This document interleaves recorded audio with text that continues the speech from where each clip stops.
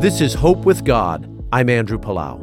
When I was young, I thought that if I ever really gave my life to Jesus, I would miss out on all the fun.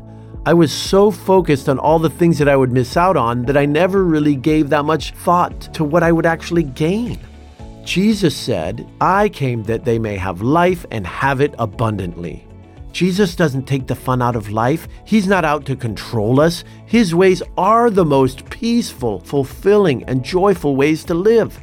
When I finally chose to follow Jesus and gave up all of that stuff in my life, I realized it's just like garbage. I didn't want it anymore. And once I realized how much God loved me, even in my worst moments, I gave up all those vices willingly. In their place was indescribable peace, joy, wholeness, and a sense of purpose that has never left me.